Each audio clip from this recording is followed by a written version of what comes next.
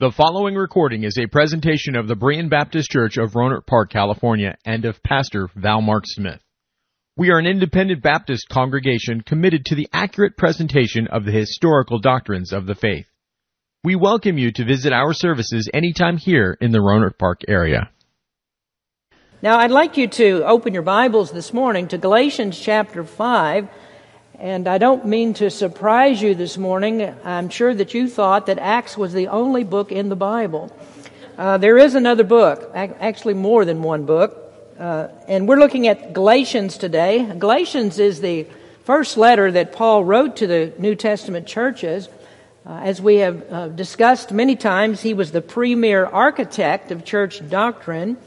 Christ was the founder of the church. But we notice in the gospel accounts that he hardly gives any specifics about the organization and the work of the church. In fact, the word church appears only twice in the gospel accounts, and both of those times are in Matthew. Paul was peculiar among the apostles. He described himself as one that was born out of due time. And that's a very interesting phrase, I think, especially considering what we hear today in this regard. This phrase means that he had an abortive birth, actually meaning that it was untimely or inferior. Paul deprecated himself that way because he was not one of the original 12 apostles, but he was called at a different time, and he was called out of persecution of the church. And he always, I don't want to say he always held that thing against himself, because he knew that he was forgiven by Christ. But he doesn't fail to bring that up, a marvelous salvation that he had in Christ because of the way that he was called and what he was called from. Now, another interesting fact about Galatians is that it contains Paul's strongest defense of his apostleship. Now, very clearly in the first chapter, he said that he did not learn Christ from the apostles, but he learned Christ from his personal interaction, from his calling and his teaching by the risen Christ.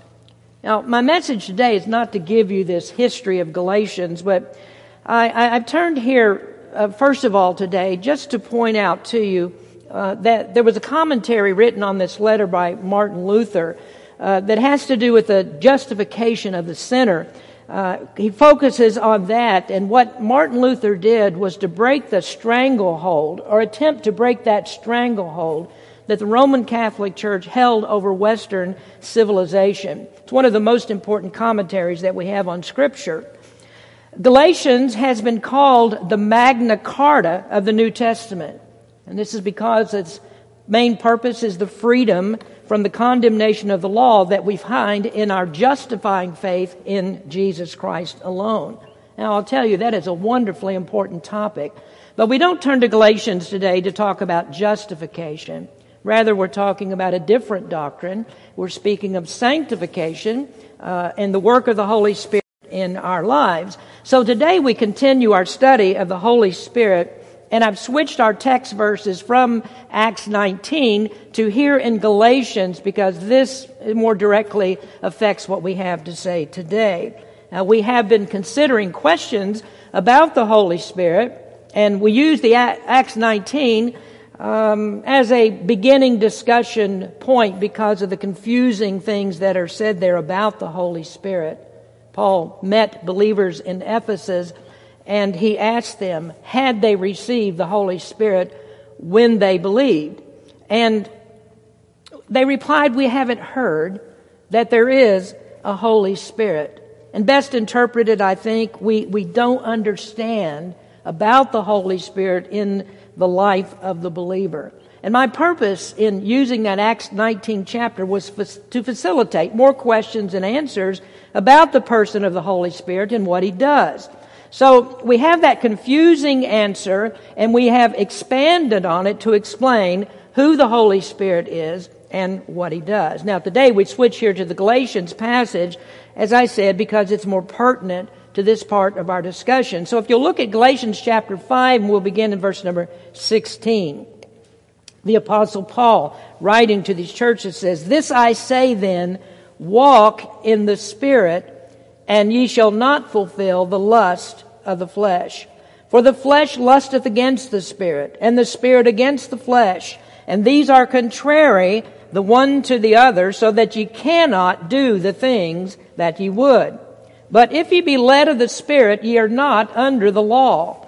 Now the works of the flesh are manifest, which are these: adultery, fornication, uncleanness, lasciviousness. And I would stop there just a minute as I read that. I commented a week or so ago about how the sexual sins dominate list of the apostles' admonitions to us to follow the Lord. Stop doing these things. And it just seems like adultery, fornication always shows up at the top of the list. And that tells us what terrible sins these are. So he says, the works of the flesh are manifest, which are these: adultery, fornication, uncleanness, lasciviousness. All that has to do with sexual sin. And then idolatry, witchcraft, hatred, variance, emulations, wrath, strife, seditions, heresies, envyings, murders, drunkenness, revellings, and such like. Of the which I tell you before, as I have also told you in time past, that they which do such things shall not inherit the kingdom of God. Now he switches to the other side. But the fruit of the Spirit is love, joy, peace, long-suffering, gentleness, goodness, faith, meekness, temperance. Against such there is no law. And they that are Christ have crucified the flesh with the affections and lust. If we live in the Spirit, let us also walk in the Spirit. Now, our subject today is the work of the Holy Spirit in verifying His presence in the life of a believer. Now, as I said last week, your outline might look a little bit strange. Probably not to you, because I think just about everybody has been here to hear these messages. But we're in point number 3 of this outline that we started back in the month of June. And the third point of the outline is the Holy Spirit is God's agent. The Holy Spirit is the person of the Godhead that is active in the world today. When God does His work in the world today, He does it through the administration of the Holy Spirit. Now, I've put up here the areas that we covered thus far. We'll just read through those. We've talked about the Holy Spirit in the ministry of creation, in the ministry of Christ, and the ministry of the canon. And now we're in the fourth part of this outline of the Holy Spirit's work, which is in the ministry of the Christian. And under this topic, the Holy Spirit works in the Christian for regeneration, sanctification, glorification, communication. And then in the last message, we talked about demonstration. Demonstration. This is the evidence that the Holy Spirit is at work in the Christian life. The Holy Spirit will demonstrate His presence. Now, if the Spirit is in you, it won't be a secret to you, and it won't be a secret to others. The Spirit won't let it be. Now, among the ways that the Holy Spirit works through us is the spiritual gifts.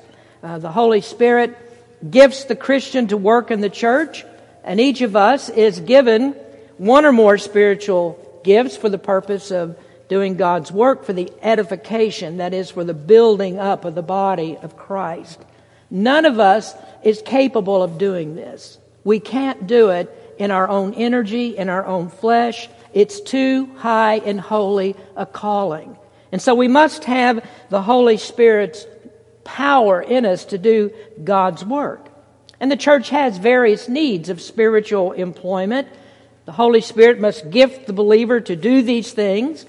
In the Ephesians passage that we looked at, we saw Paul telling us that God has given pastors and teachers and evangelists. Those are just a part of the gifts. He goes on further in other places, for instance in 1 Corinthians, to speak about the diversity of the body of Christ. And the church needs diversity in the administration of spiritual gifts, just as the human body needs different parts to fulfill different functions. It's a nice passage there, interesting passage in 1 Corinthians 12, where he says, ears are for hearing, he says, noses are for smelling, eyes are for seeing. If the body is only the ears, there is no smelling or seeing. If it is only noses, there is no hearing or seeing. And if it's only eyes, there's no smelling or hearing.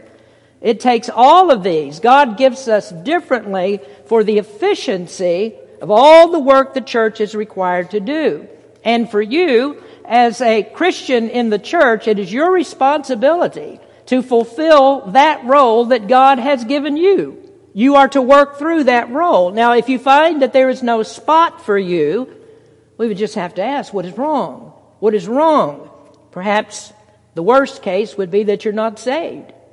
You're just not saved. Perhaps you're being disobedient to the development of your spiritual gift. But I'll give you one other category.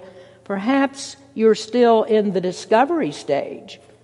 Now, this is the thing. I'm not saying that you will immediately understand what your spiritual gift is. And neither am I saying that your gift is so peculiar and it is so special that you must have a position in the church to do it. You may have the gift of encouragement. You may have a gift of hospitality. You may have a special gift of compassion. It may be to help resolve disputes. Or you could have the gifts of preaching or teaching. That's of course possible. But if you've not found that special place that God has for you in His church, don't sit idly by. Get busy doing something. All of us have been called to be witnesses for Jesus Christ. And I think we can tell, John said, I was afraid I was going to echo when I gave the announcement this morning. And you can see in our church there's a great need for evangelism. So we can always be busy. All of us can be busy working for the Lord. We don't have to have a title in the church to do that. In last Sunday's form class, we talked about busy work in the church. The church also needs that. We may not all have that same spiritual gift. We do have need for physical labor in the church. There is someone who takes care of those bushes out there, the trees and the lawns. Somebody does that. Somebody picks up tables and chairs when we have a luncheon, as we did last week. Somebody cleans up the mess. Somebody does the general church cleaning. And there's the person right there about the middle who does that. And she does that for us. Somebody is needed to do these things. And I don't think that God is too much interested in using anyone for outstanding things. I mean, I wouldn't expect that you would think God would call you to be a missionary if you won't do the ordinary, mundane things. You don't know how many times that I've seen people walk by a piece of paper laying on the floor of the church. Just look at it, walk by it. You know why they'll walk by it? Because somebody else is going to do that. That's somebody else's job, not mine. But all of us need to remember this is God's house. We are God's children. It belongs to us too. And so let's take care of what we have. Let's do the work that God has called us to do. But then let's just take care of those ordinary, mundane things. Be a volunteer for those things as well. Our church surely does need this. Now, I want to add as well that we're all in this together for the support of God's house. It is amazing what God has done for us in these past few years to make sure that we have funds to operate on. I wouldn't think for a moment that God didn't know exactly what was going to happen during this year, that we'd have so many people gone. And He prepared us for that to some degree, but we can't rest on that. We have to still be givers, and we must bring our tithes and offerings. And whether you consider that to be, some people don't like the word tithe, so I'll just tell you, whether you consider it to be law-giving or consider it to be grace-giving, either way, it needs to be done. The church must operate, and for us to do it in this capacity, maybe we do it in some other, but to do it in this capacity, it takes funds to do that. I think in the past, we really didn't need to depend on sacrificial giving. We've kind of gotten out of practice of that because it seemed like the Lord just kept the stuff flowing in, the funds flowing in all of the time. But if there is a time for sacrificial giving, I believe now is the time. The love of Christ in our hearts works out in obedience as we understand that we are to do God's work based on God's commands. And I think those comments are sufficient from the last message to get us into the sixth point about the agency of the Holy Spirit in the ministry of the Christian. On number 6, I want to talk to you about today is verification. This is very similar to the previous point on demonstration. In fact, I think maybe it's a little bit hard to separate the two. But verification, when the Holy Spirit works are demonstrated, they verify His presence. The Holy Spirit demonstrates His presence by the spiritual gifts that we've spoken of, and He verifies His presence by providing the fruit that comes from all of these spiritual gifts and His working in our hearts. So let's talk about that. We see it in the Galatians passage, the fruit of the Spirit. The fruit of the Spirit. If a fruit tree is alive and doing well, it yields its fruit in the proper season. It yields its fruit in the proper season. So if you are alive by the Holy Spirit, you will produce the fruit of His presence in your life. Now, in the simplest terms that I could say it to you, the fruit of the Spirit is the production of the likeness of Christ. Looking at this passage in Galatians, he mentions 9 different characteristics, or fruits if you want to put them in the plural, and these 9 are all found in the life of Christ. Now, I want you to note that in our King James Version, it says in verse number 22, fruit, not fruits. Even though he follows that with these 9 different fruits, he just calls them fruit. Now, I don't want to make a major point of that, as some do, but I should explain that the absence of any of these characteristics in Christ would yield something less than Christ. And the absence of anyone in your life, any one of these in your life, would mean that you are not fully Christ-like. So the 9 fruits here are considered as a whole. They go together, and thus the singular fruit is used. We can't pick and choose among these and say, well, I'm doing pretty well. I've got 6 of the 9. That's good enough. I have 8 of 9. That's surely good enough, isn't it? But that's not what the apostle says. You want to be 9 of 9 to be a mature Christian. But at the same time, there's none of us that has these gifts to the extent that Christ had them.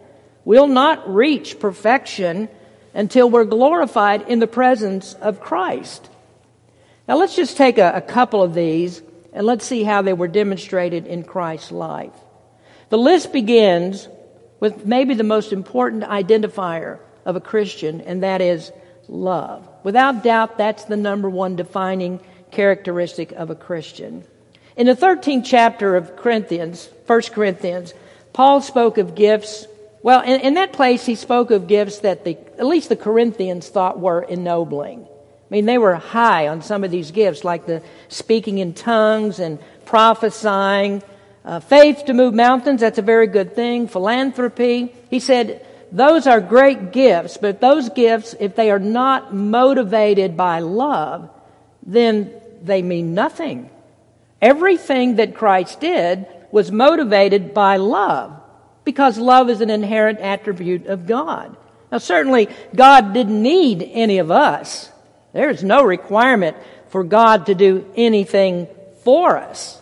There is no compulsion for Him to give Christ to die for us. I mean, He didn't look at us and say, well, there's some pretty good people there, and so I think that I'll love them. I mean, you look around the world today and look what's going on in our country and around the world. You say, why would God ever love a place like this?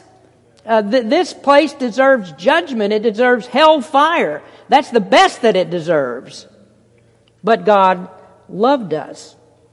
Well, where does that love come from? It's not generated from our activities. And so it must be something that is in Himself. Something arises from in Himself. It's the inherent love that God has. There's no other reason for Him to do this. When we receive the life of Christ through regeneration, there must be a change in us. There must be, because there is no other kind of life that God gives. He doesn't give a sinful life. He gives a life that is to be a holy life. There is no other life that He gives but one that is supposed to love. He gives a spiritual life that emulates the life of Christ. And the Apostle John wrote that if a person claims Christ and yet he doesn't have love for Christ and love for God, if it's not demonstrated also by love for his fellow man, then he simply does not know Christ. And I find that to be a very simple formula in Scripture to show the presence of Christ. No person can love like Christ unless Christ is in him. And a person who has Christ in him has no other kind of love, or shouldn't have, but the love like Christ. And so we ask then, if that is an identifier of Christ in us, what is the presence of Christ in us? And if you have missed that, you need to go back to sermon number 1. Start again 7 times ago and look and see what we started with. The presence of Christ is the Spirit of Christ, and that Spirit of Christ is the Holy Spirit. Well, we note something else, that the love of Christ, God's love, is not one-dimensional. Christ demonstrated love by tenderness, often by great compassion. He called people to Him with a broken heart. He wept over unbelief. Times He was amazingly tender, even though when He was rejected and hurt. I think of Jesus on the cross with a thief hanging beside Him who had mocked Him, made fun of Him, what He was going through. But Christ had compassion on him and saved that man's soul right there on the cross. He was amazingly compassionate towards people. But then there were other times when Christ demonstrated His love with great sternness. Not only compassion, but sternness. Remember, He went into the temple. He drove out the money changers. And that was, you say, that's anger. There can't be any love in that. But no, yes, there was love in that, because it was love for the holiness and standards of God's righteousness that these people needed in order to have eternal life. So it is possible to love by being both compassionate and stern. But some believe that we don't love unless we're just forbearing of every lifestyle, respect, tolerate any lifestyle that anyone wants to live. Now, I'm not here to campaign for my lifestyle. I'm here to campaign for Christ's lifestyle. He's the fullness of righteousness. It was His obedience to the righteousness of the law that saves us, and this is the only criterion upon which God will judge. God was stern, Christ was stern, and His demand for a life of righteousness, and that righteousness is defined by His law. Now, let me show you for just a moment how that's demonstrated on our level. We find this in Galatians. Since you're already there, turn to the 4th chapter of Galatians.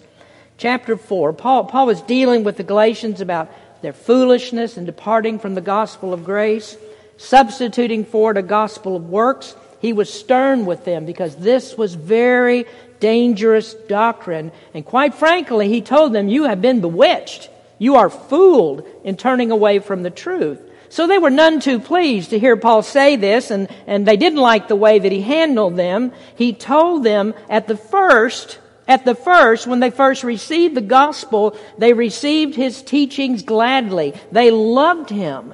Notice what he says in verses 14 and 15. In my temptation, which was in my flesh, ye despised not, nor rejected, but received me as an angel of God, even as Christ Jesus. Where then is the blessedness you spake of? I bear you record that if it had been possible, you would have plucked out your own eyes and have given them to me. I mean, they were so glad that Paul brought them the gospel, they would have given anything to repay him. But what happened? What's gone wrong here? They turned on him. They even started to believe that he wasn't an apostle of Christ. Paul had spent 2 chapters convincing them he was an apostle. Now notice what he says in verse 16. Am I therefore become your enemy because I tell you the truth? He pointed out their sin. Paul was stern with them. He had to get plain with them and just spell it out, how they were dead wrong and they were guilty of an egregious violation of their faith in Christ. Now, we would put it this way. He had to get down and dirty with them. Was he their enemy because he was stern and approached their problem this way? Not at all. His sternness was an act of love. He wanted their souls to receive God's blessing. He wanted them to have productive lives for Christ, not spend their time wasting away their time when they could be laying up treasures in heaven. He sought their best welfare. He loved them so much that he was stern enough to turn them around. Let me show you how that applies in our church. It's always been my method to try to get you to do the right thing by showing you what the Bible says, and then just let the Word of God speak for itself. And I fully expect that those who are true Christians have their faith in Christ, that this will affect them. They will act on truth when they hear it. But sometimes church members are obstinate. The messages bounce off the back wall like a tennis ball hitting it. Sometimes the message just goes over their heads, and they act as if I must be talking to somebody else. It goes over their heads and hits the tall guy on the back row, and he soaks it all up. Now, I'm not saying these things because I would want to hurt anybody. I'm not angry at anybody. I want you to be blessed by God.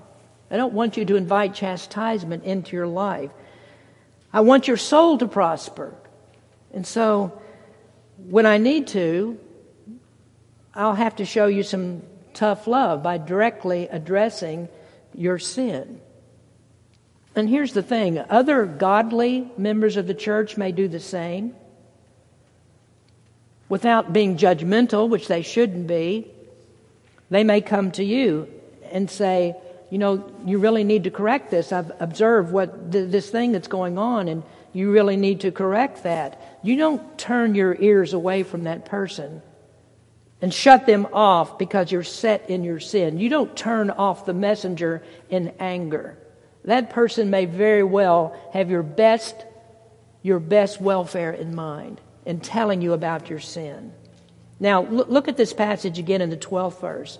He says, "Brethren, I beseech you, be as I am, for I am as ye are. Ye have not injured me at all." Now, it's kind of hard to figure out what Paul's saying here, but he seems to say that your actions do not make or break my ministry.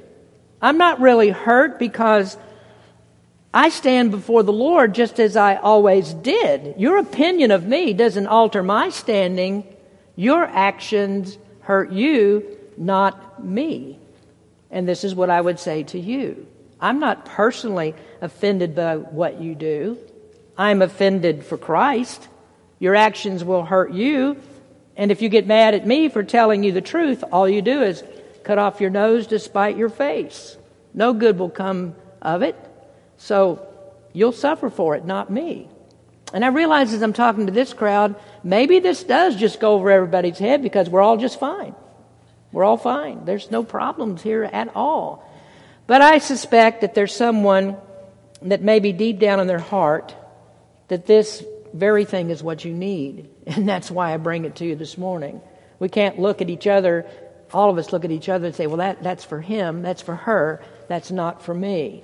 No, let's research, dig deep into our own lives to see where this affects us.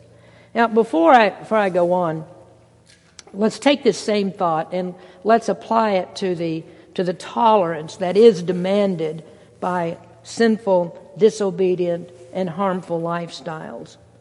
The world says, be authentic. Just do you. Realize your own truth. I mean, why should anyone want to step on your truth and say what you do is unacceptable?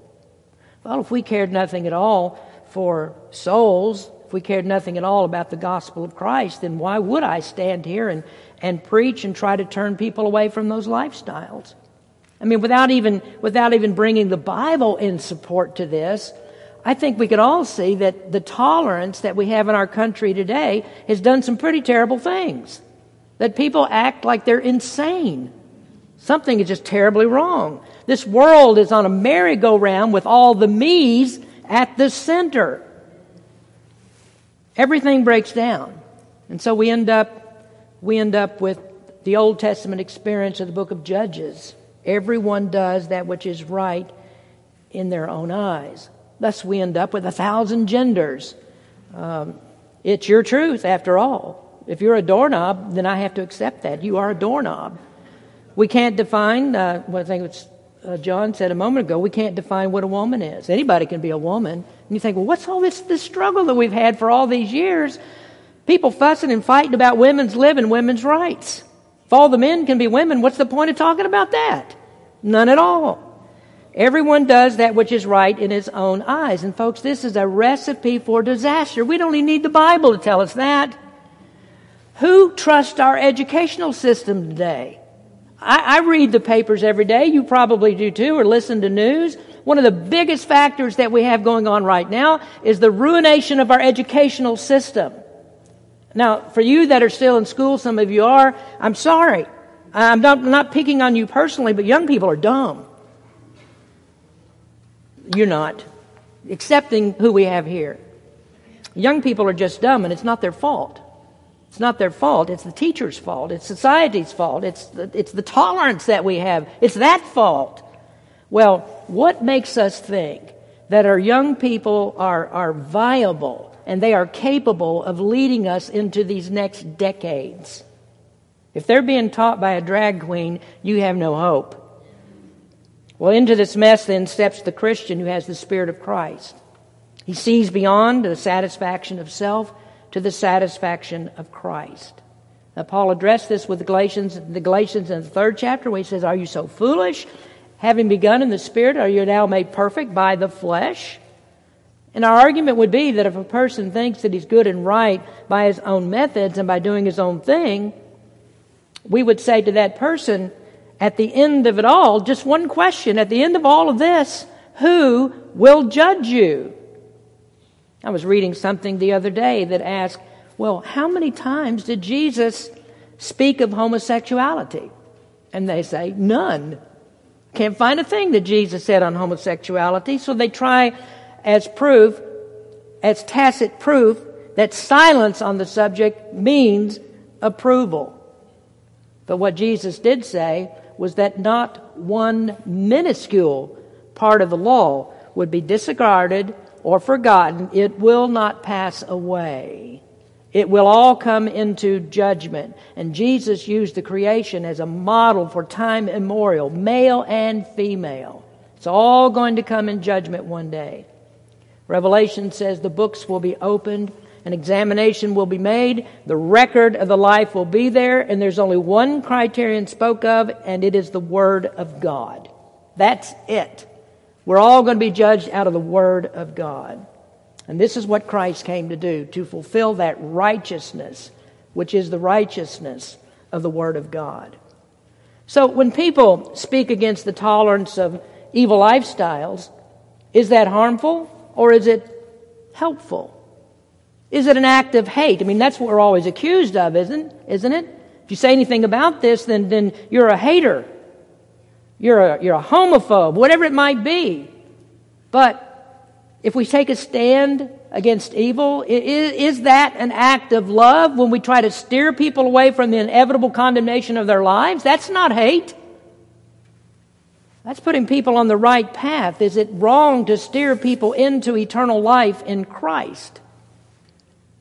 It's not for the personal offense that we preach against these things. Although I do believe it is an offense to society, it's harmful to all of us, not just to the one who does it. But ultimately, it's not a personal offense. It is for offending God, for which people will be judged. We love people when we tell them the truth, no matter how much that bursts their personal bubble. Now, do you understand this? The love of Christ, then, has more than one dimension. Some would think the way to love people is accepting what they choose, let them do whatever they want, just be totally forbearing and let everything go. That's not real love. Real love exercises the other side too. Now, your children may love to play in the street. Get tired of being confined to the front yard or backyard, where that might be. It's so much more fun to skate in the street. But what do? You go out there and grab them out of the street, because you know they will get killed. People really miss this, I think. I think, well, we're being just like Christ. We are bearing the fruit of the Spirit when they've only caught one dimension of Christ. He is tenderly compassionate, but He is also sternly corrective. It takes both to be like Christ. Now look at the second fruit that's mentioned. I'm not going to talk about all of these. That would take us a really long time. Not that they're not good to talk about, but I just want to get you the idea here. This is an overview. The second one in the list is joy. Verse 22 says, "But the fruit of the Spirit is love, joy."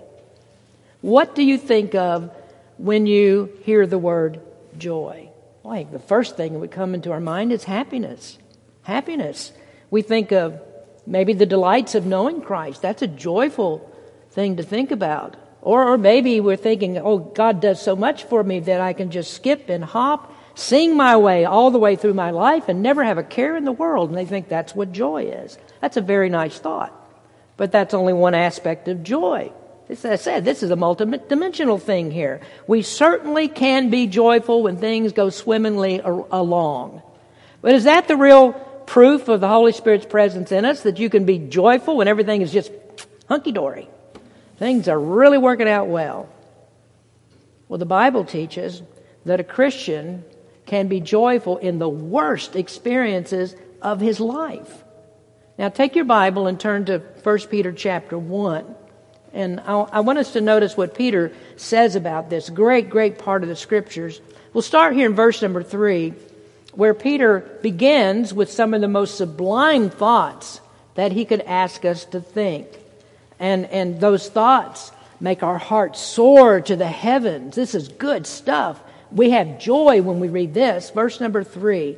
"Blessed be the God and Father of our Lord Jesus Christ, which according to His abundant mercy hath begotten us again unto a lively hope by the resurrection of Jesus Christ from the dead, to an inheritance incorruptible and undefiled, and that fadeth not away, reserved in heaven for you, who are kept by the power of God through faith unto salvation, ready to be revealed in the last time." Does that make you happy?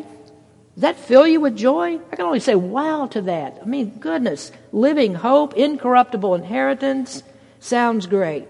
You can have joy when you think about heaven and salvation and being kept safe and secure by the power of God.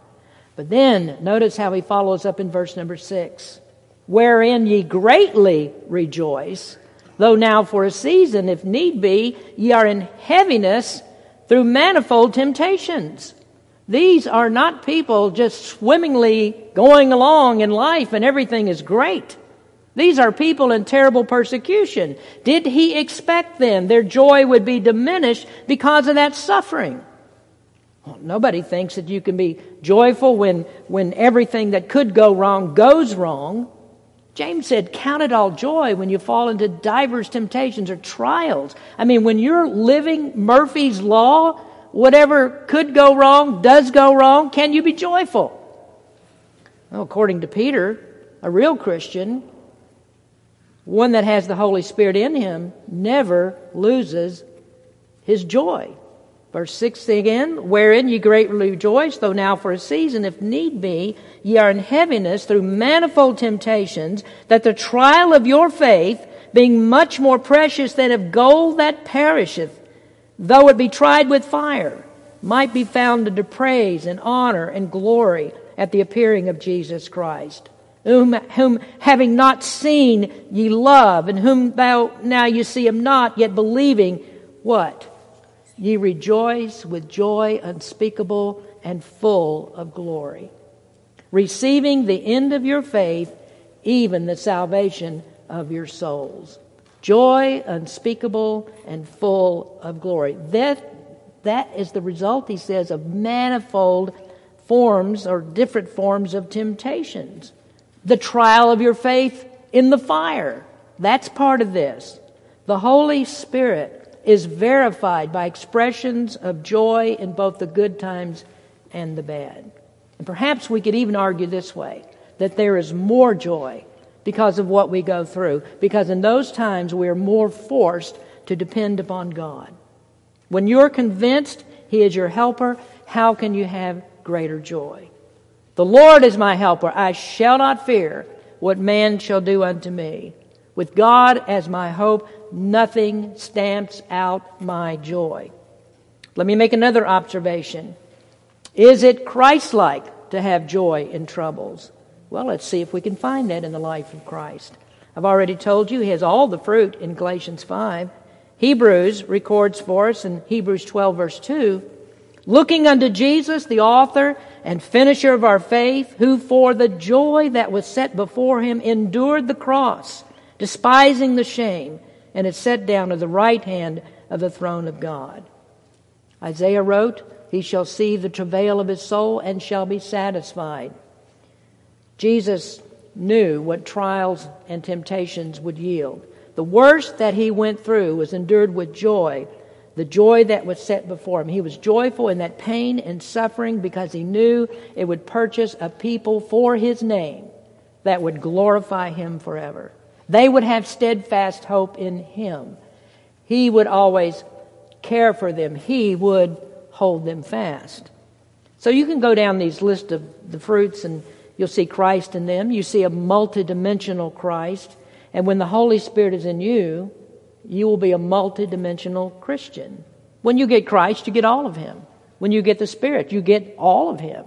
He doesn't short you on these things. He's capable of it all. Now, this brings us then to another thought, and this is the filling of the Spirit. This won't be comprehensive, but let's go to Ephesians chapter 5. Filling of the Spirit will come up later in our lessons.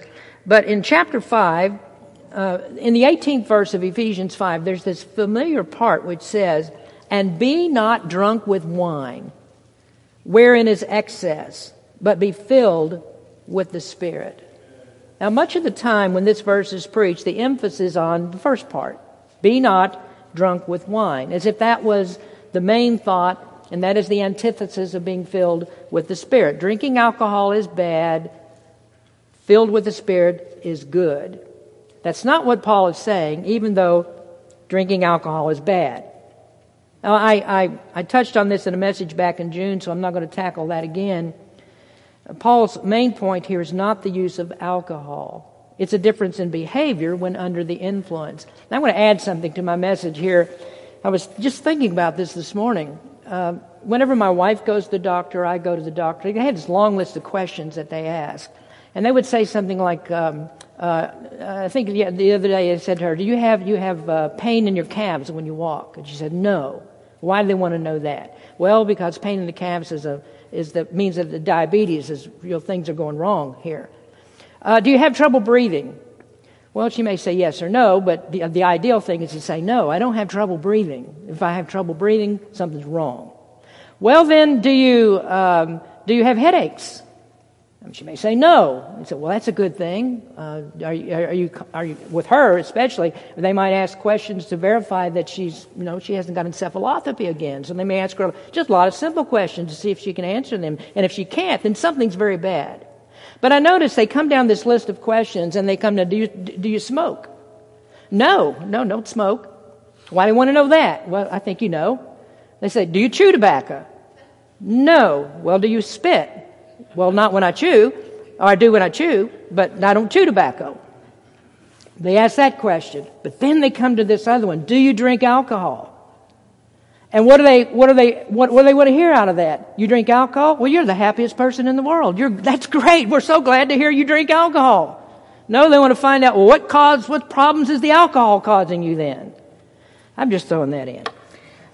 Anyway, Paul means here by this statement that rather than being out of control or under the influence of something that adversely rules your action, be filled with the Spirit and let Him control you.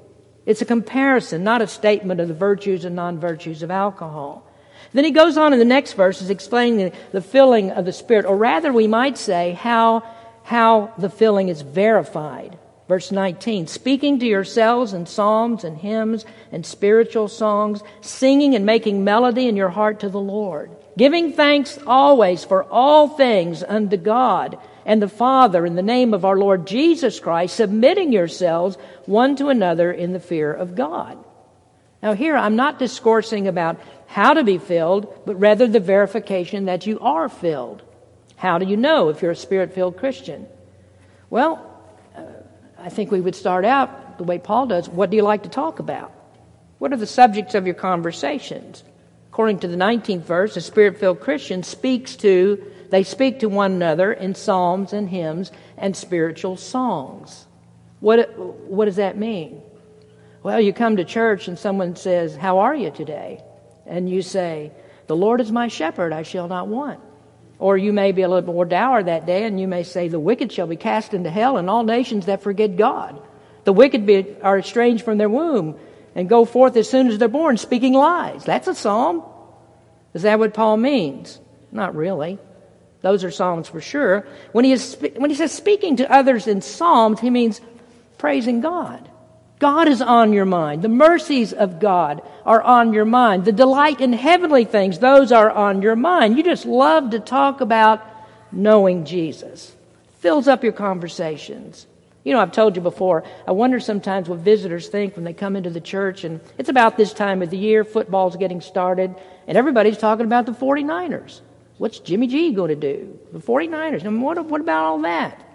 Well, I think it would be better for people to come into the church and hear conversations going on about, man, it's so good to be at church today. We get an opportunity to worship and to praise God, thank Him, give thanks to God for all things. But listen to the conversation of many Christians, and I'm right here with you on this.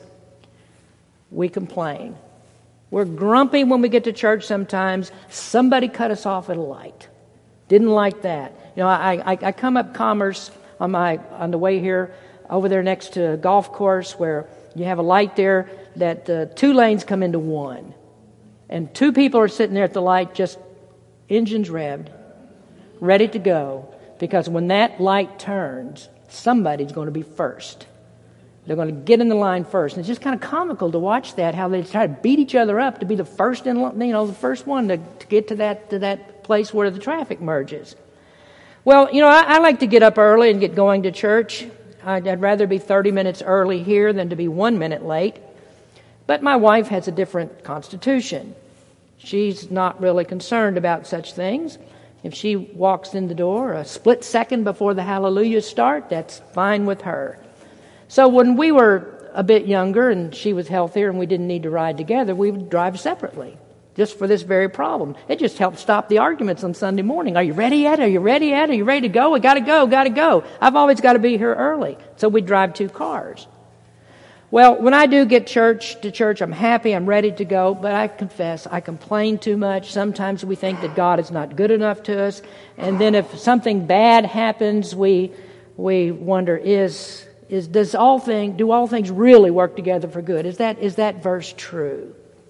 Well, if you really believe the Bible, you give thanks to God in all things. The worst thing that can happen to you on the worst day of your life is better than not knowing Jesus. Now, the third verification of the Spirit's filling is submissiveness. Verse 21, submitting yourselves one to another in the fear of God. I think all of us need to stay within God's framework. And this is another thing that's gone so wrong in our society. We're outside of God's framework. So if you go on reading, you see wives are to submit to their husbands. Husbands are to submit to Christ. Children must submit to their parents. Employees must submit to their employers. The church submits to Christ, and all submit to God. And if you're out of order in any of that, you won't be a Spirit-filled Christian. And some of those things in there you can take those up with Paul, not with me. Just deal with him on those issues if you don't like them. And let me throw this in. In other places, we are told to submit to the authority of the pastor. You have to be concerned about how much grief you give me, because Spirit-filled Christians make the pastor's ministry joyous, not grievous. You know, as I think about that, I hadn't thought about this before, is that, well, I'm not supposed to act grievously, even though you might grieve me, because I'm supposed to be joyful in my grief. So I guess that means I'm happy whether you chew me up or not. I mean, if you go to lunch and you have a Big Mac and you have me too, you're not a Holy Spirit-filled Christian. If you eat Big Macs, you're probably not a Christian at all. I'm not sure. But let me wrap it up for today. I gave you the verification of the Spirit. How do you talk? Are you joyful? Are you submissive? And I did skip on this a minute ago, and I said we'll come back in more detail. But it is a fair question. How can you be filled? Now, very quickly, let me summarize by quoting William MacDonald. How can you be filled with the Holy Spirit? Number 1 comes from 1 John 1, 5 through 9. Confess and put away your sins. Number 2, Romans 12, 1 and 2. Yield yourself completely to the Spirit's control. Number 3 is Colossians 3:16. Let the word of Christ dwell in you richly. Galatians 2:20. Empty self of self. Now roll us back there if you would, Danielle. Let me read through it again in case you couldn't get it down in time. Confess and put away your sins. Yield yourself completely to the Spirit's control. Number 3, let the word of Christ dwell in you richly. And number 4, empty self of self. I think that last one is the key to the whole list. Empty self of self. Now we're talking about born-again believers because nobody else can be filled with the Spirit. Jesus said in Matthew 16:24, if any man will come after me, let him deny himself and take up his cross and follow me. Isn't that the opposite of what we discussed a moment ago? If it is always your truth, your reality, your authenticity, and being nothing but self, then you're on the wrong track to get anything from God. If you want the Holy Spirit to fill you, you must fall in line behind Jesus and follow in His footsteps. It's His truth, His authenticity, being selflessly in Him. Now, the person of the Godhead that regenerates you so that you are enabled to have the power to do all of this, who fills you to the brim with the graces of God, is the Holy Spirit. One last thought for you. If you want to be filled with the Spirit, then you need the attitude expressed by J.I. Packer. I just happened to read this quote. If we think on the first two requirements, the confession of sin and yielding to the Spirit's control, J.I. Packer expressed that succinctly. He said, the repentance that Christ requires of His people consists in a settled refusal to set any limit to the claims which He may make on their lives. The repentance that Christ requires of His people consists in a settled refusal to set any limit to the claims which He may make on their lives. Started the message just before I began there talking about you are a slave to Christ. You can't set any limit on the demands that He makes upon your life. It's all of Christ and it's none of us. Now, if you live that way, you'll soon find that rejecting self and taking Christ will bring joy unspeakable and full of glory. Well, I think I've saturated your brain sufficiently today. I won't keep you longer. In 2 weeks, we'll come back, and I want to finish up the Spirit's agency in the life of the Christian. There will be some additional thoughts on distinctions that I'd like to bring to you. I want to talk to you about distinguishing the true work of the Spirit from false claims that are said to be the Spirit's work. Now, I don't know. When we first started the Holy Spirit, maybe that's what everybody was thinking of, and that's what they wanted to find out. What about all these gifts that people say that they have and all the wild things that are said about the Holy Spirit? We're going to talk about that as we speak of abusing the Holy Spirit. So there is much stuff that goes on that people claim is the Holy Spirit's work. But I say this, there is more than one Spirit in the world. Let's make sure we're following the right Spirit. That's a question that needs to be answered because people are headed in the wrong direction on the Spirit of Christ. So I ask you, is the Spirit verified in you? Christ-likeness. That is a major component of knowing that you are saved and knowing that the Holy Spirit is in you. Blessed be God for the Spirit of Christ working Christ in us. Let's pray. Father, we come to you now and we do thank you for your Holy Spirit. Thank you for salvation that we have in Christ and that you do want us to be assured that we know you. You do want us to know that we have eternal life abiding in us. And you've given us the Scriptures to help us to learn this. And I just ask, Lord, that each of us would do what your word says, to examine ourselves to see if we are in the faith. Pray for people here today. I think probably everyone here professes to know you as Savior, but we do need to seek that verification. We do need to look at the fruit that's going on or coming forth from our lives. It must be the right fruit, not a withered fruit, not a fruit that needs to be destroyed, but works for you that are lasting and come with rewards in the everlasting kingdom of God. Bless us today, Lord. We thank you for the privilege of speaking to your people. In Jesus' name we pray. Amen. Thank you for listening to this presentation of the Berean Baptist Church of Rohnert Park, California. If you would like further information about our church, please feel free to call us at area code 707-584-7275 or write to us at Berean Baptist Church, 6298 Country Club Drive, Rohnert Park, California, 94928. Additionally, you may visit us online at www.bbaptist.org.